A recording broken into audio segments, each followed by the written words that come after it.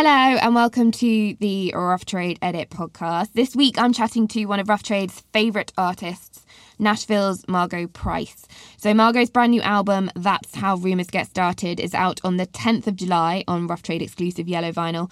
And I was lucky enough to catch up with her to discuss anticipation, creation, and how she has navigated the unexpected challenges faced collectively and personally over recent months.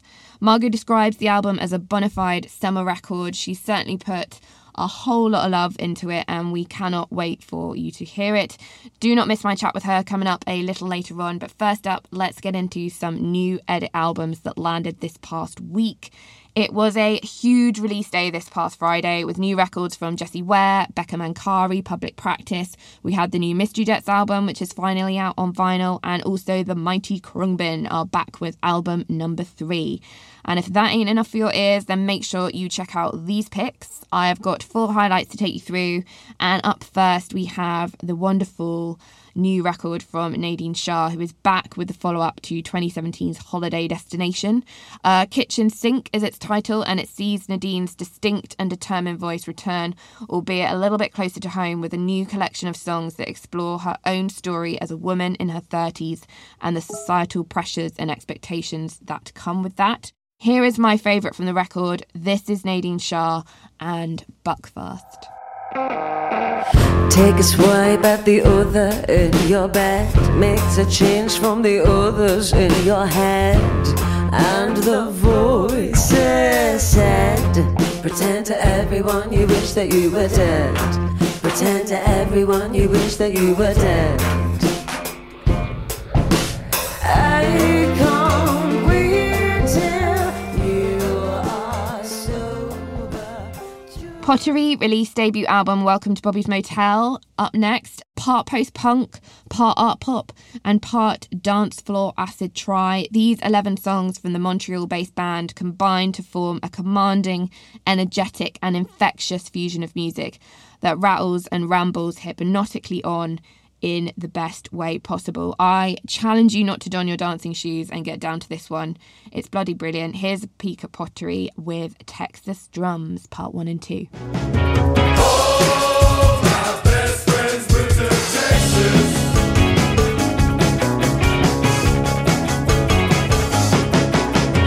Oh, my best friends play those drums.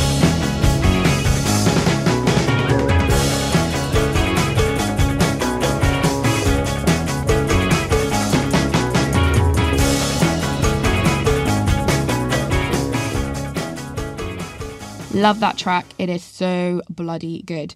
I've got a brand new band for you up next, formed of a trio of respected musicians and producers, including Richard Walters, Patrick Pearson, and also current UK Poet Laureate Simon Armitage. LYR is their collective name, and on their debut, Call in the Crash Team, they create these stunning soundscapes built from electronic, post-rock and also ambient elements that kind of combine with this incredible spoken word to form something really quite striking and very, very unique. Much of what is spoken is quite dark in places, but the bed of music on which it is placed feels quite uplifting, and often the soundscapes kind of switch up quite quickly to alter the pace and atmosphere of the songs. I really, really recommend giving this one a listen. It's also out on the Mercury KX label, home to the likes of Oliver Arnold and Keaton Henson, so if you are a fan of that sound world, you'll definitely be keen to hear this. So check out this track from the album. This is 33 and a Third. 33 and a third.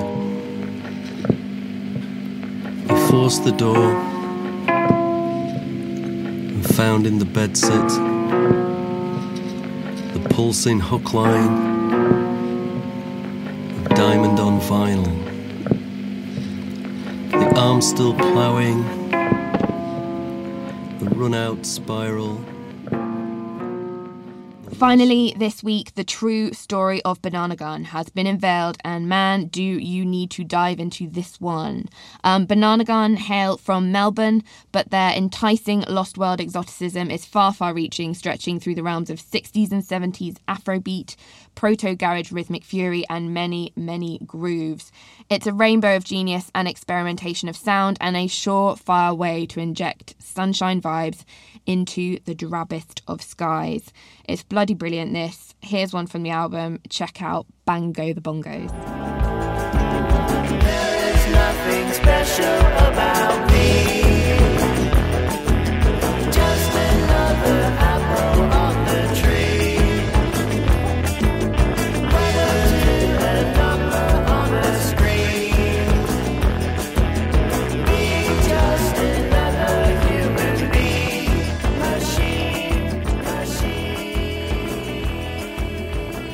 So that was this week's Edit Picks. This Friday, we're looking out in particular for the new Dreamwife album, Exploding Into the World, as well as the jazz-tipped, soulfully minded masterpiece from Kella Kettler. We cannot wait for those. They're also both Rough Trade exclusive editions, so do jump on those as soon as you can because they are great. Next up, I spoke to Margo Price from her home in Nashville, where she is keeping safe, anticipating the release of her brilliant new album, That's How Rumours Get Started. A big, big thank you to Margo for speaking with me. Please do enjoy her insight, and I will catch you very, very soon.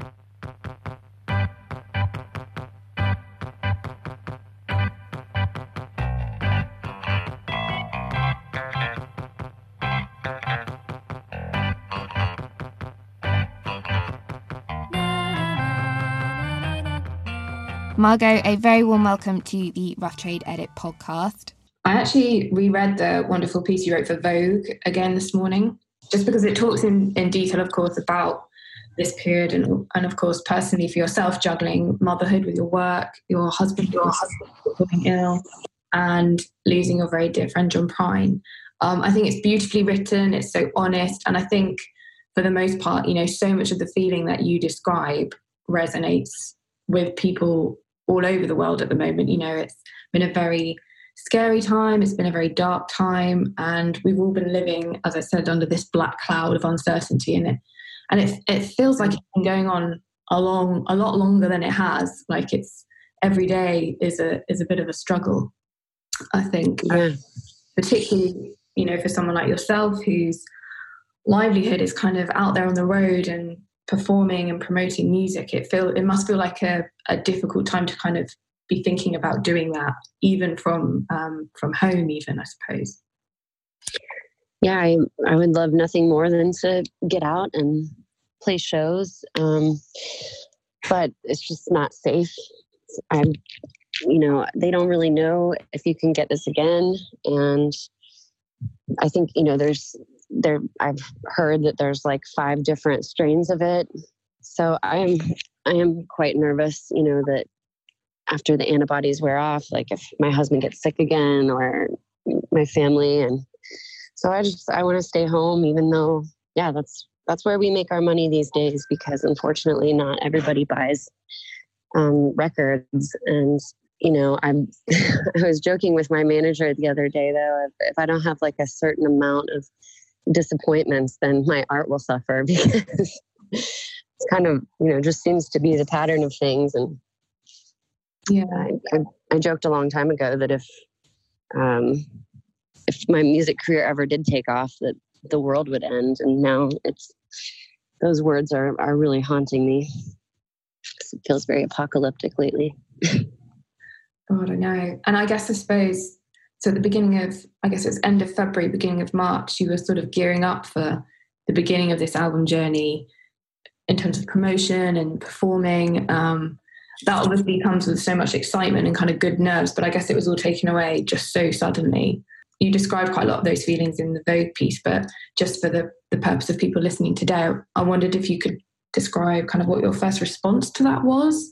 I guess it was very surreal, but has it just kind of escalated, or did you have any idea that we'd be in this situation now? The band and I had been practicing for months and months to learn the songs, and they were all really excited to come back, and I was really ready to get back to work after, having a baby and taking time off. And you worry like, oh, people are going to forget who I am. I got to get back out there and start working. And we were all actually in our rehearsal space when we heard the news. I mean, we just read it on the internet. It was like South by Southwest was canceled. And that was such a major help for us. When my first album came out, we went and played South by Southwest, and just that kind of skyrocketed everything. The SNL bookers saw us perform in Austin,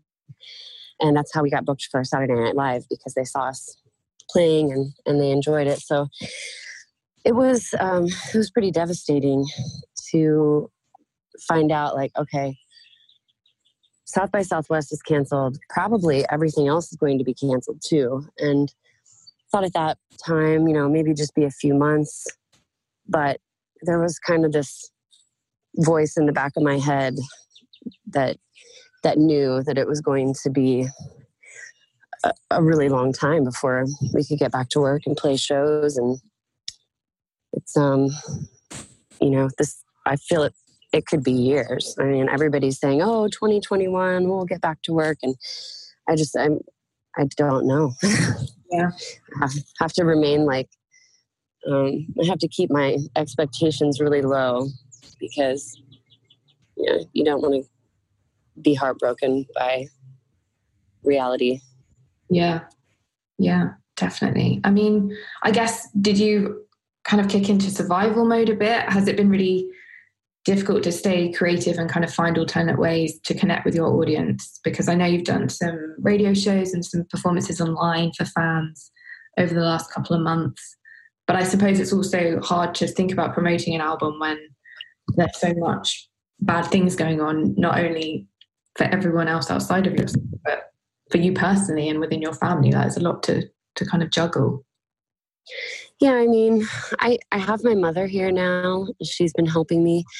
For the first 3 months, we had, we didn't see any grandparents, or obviously, no babysitters or anything. And that was really hard. I mean, my daughter just turned 1, and she doesn't sleep through the night still.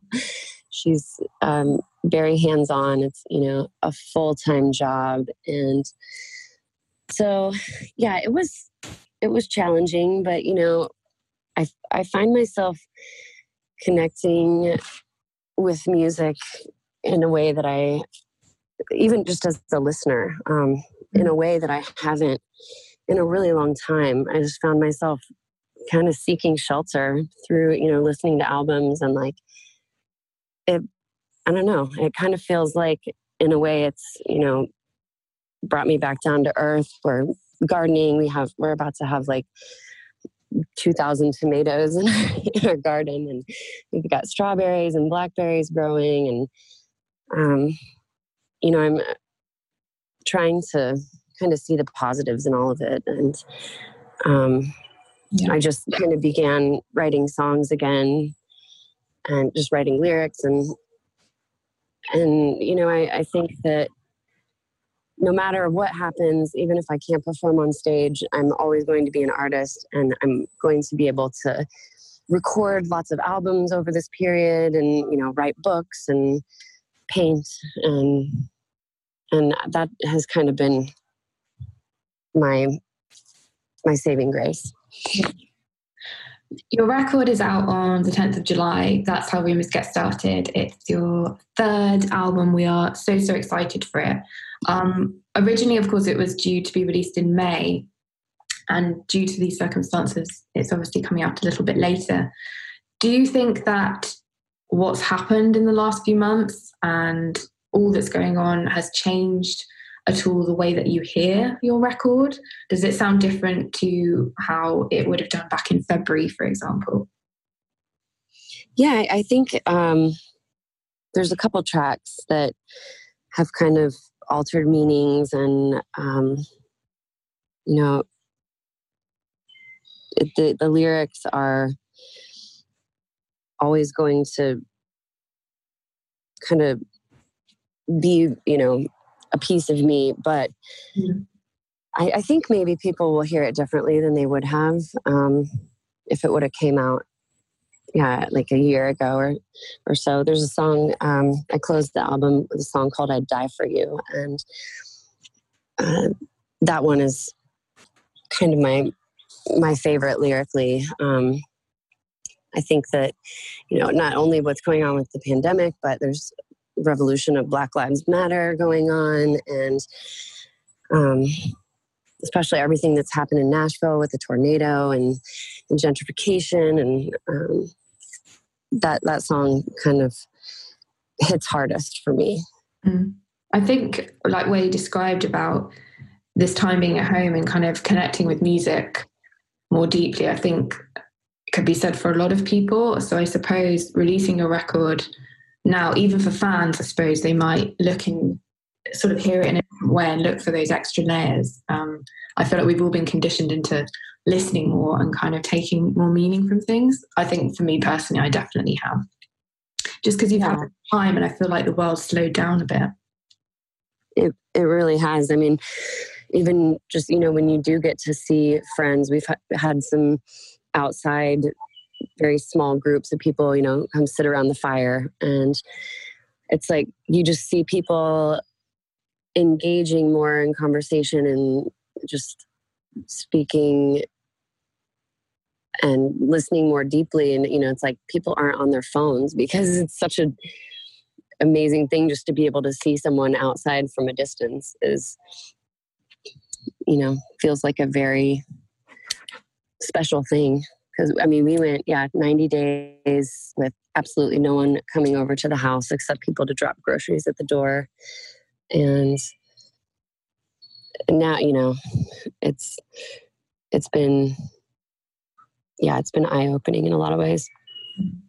Have you managed to kind of keep in touch a lot with like fellow musicians and friends in terms of like a support kind of mechanism, to kind of keep positive or just have people to talk to, I guess, and share in what you're going through? Yeah, my band and I have a group thread that, is always going on. People are always talking on it.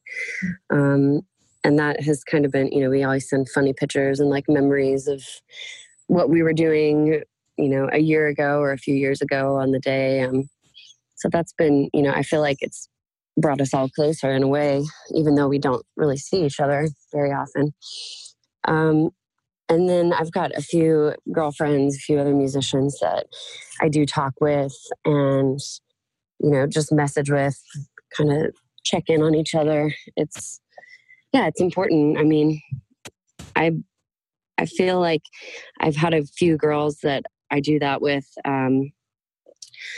My friend Elizabeth Cook, she's a musician and a DJ on Sirius XM.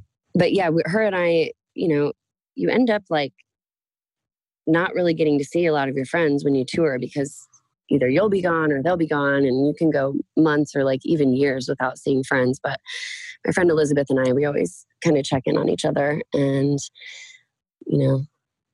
just even when we're out on the road, we're like, I hope you're getting enough sleep and eating healthy and not losing your mind out there. So it's kind of, sometimes it just feels like things are normal, but then you kind of get brought back to what's going on. And I wanted to rewind a bit to kind of the inception of the record. It's co-produced by Sturgill Simpson, who you've known and obviously worked with for many years. How did Sturgill kind of come into this album? Was he there from the beginning? Did you bring him on board kind of when you had the ideas for the record in place? How did that kind of work? So Sturgill and I have known each other for a good long time, and he just really wanted to produce the record. And I trust him and his ideas, and we just kind of started talking about how we would build the band, and it all happened very organically. it seems like an eternity ago now, because we began talking like about this maybe beginning of 2018. Okay.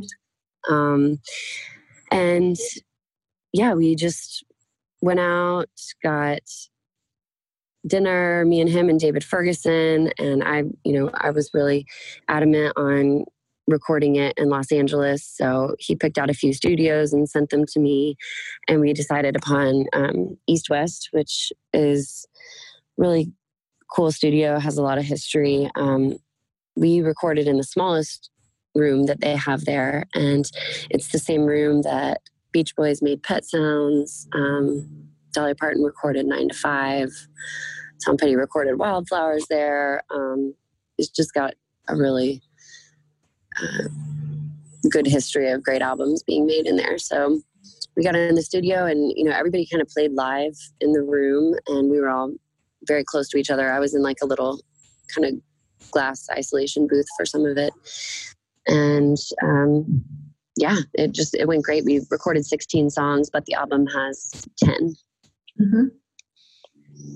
And then we came back to Nashville to finish it, and I was still going out and doing like a show here or there, but at that point I was maybe like 5-6 months pregnant, and so I would just come into the studio, and a place called the Butcher Shop that is no longer open anymore. It just closed like a couple weeks ago, and it's over in Germantown.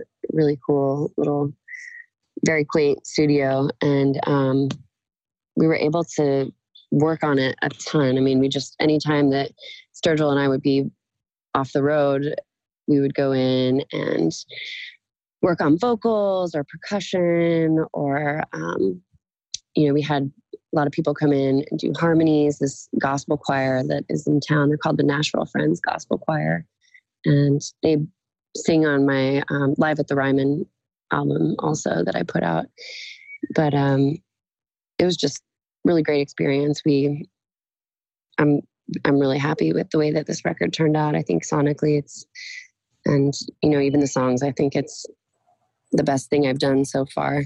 Not to, discredit my first couple records, but I've learned a lot from being on the road and just performing the last 4 years. I feel like I've grown as a singer. I guess playing live, we've touched on this before, but it's obviously so sorely missed from all of our lives. But I guess it's such a huge part of who you are as a musician, and it's a way of life for you. How much does playing live and the reaction from your audience inform how you kind of write music and what you write, and maybe in particular in relation to this record? Yeah, I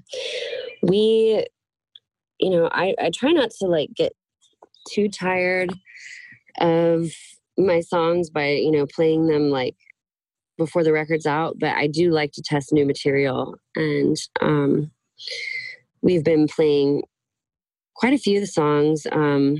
You see how they go over with the crowd, and it's a nice like gauge of what works. Sometimes there's songs that work in the studio great and they're recorded, but then it's like, oh, maybe that one's not as good live. And like for this album, like I said, we recorded 16 songs, and there's a song that we performed at the Ryman that got like a huge reaction, and I ended up leaving it off the record just because I didn't feel like it fit with the other songs. I mean, I'm sure we'll put it out like as a single or a B-side to a single at some point, but I think, with this, I wanted something that felt like really cohesive, and like you put it on and it just feels seamless. Yeah.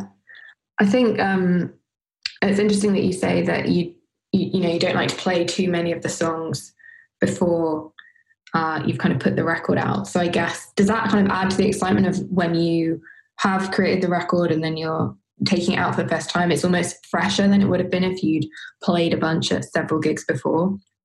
Like it's kind of...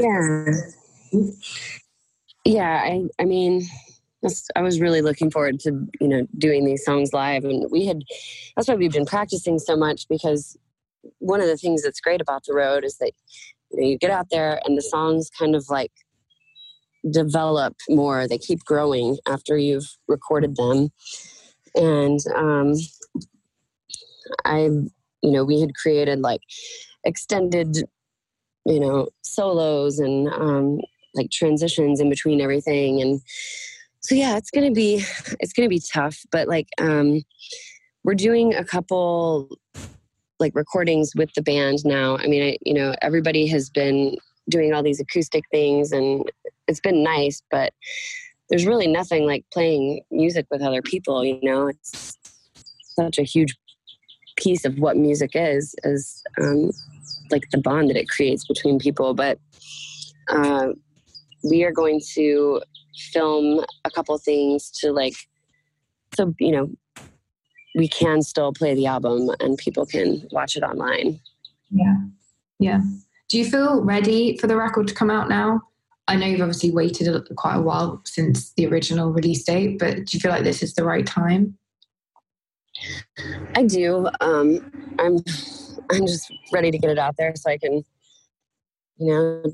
start recording and writing the next one. And there's a lot going on, but I have found so much solace in listening to Lucinda Williams' new album and Bob Dylan's and Fiona Apple's record. I think, that kind of, for me, been so therapeutic. So I'm thinking if I can get my album out and people enjoy listening to it, then my job is done, I think, you'll release your album and then I suppose, a bit like you spoke about just there, about other artists' records that you've enjoyed and kind of found some solace in. I'm sure the same will be said for your record. I know you did a little video for us for our Instagram where you shared some of the records that you've been listening to at home, and just things like that I think are so nice, because I guess you realise that everybody's in the same boat and we all need to support each other, but that we all have our own individual craft, and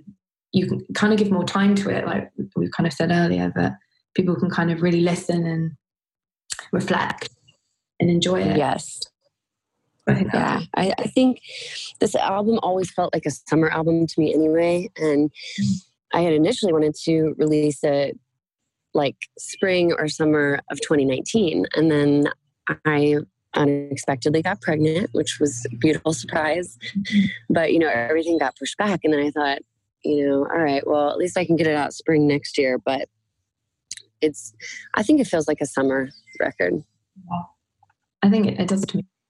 And we've got a Rough Trade exclusive yellow version, which can only be a summer edition, I would say. That is so cool. We are so excited about this record. I think it even says on the album page on our website that Margot is no room in the eyes of Rough Trade.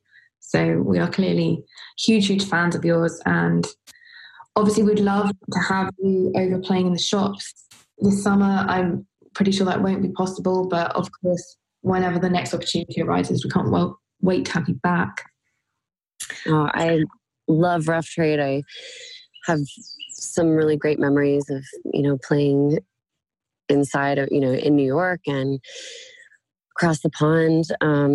I remember walking in and seeing like how the floor is covered with lots of different records and there's like murals and stuff. And I remember seeing a mural of myself and I thought, okay, I've made it. I'm in Rough Trade.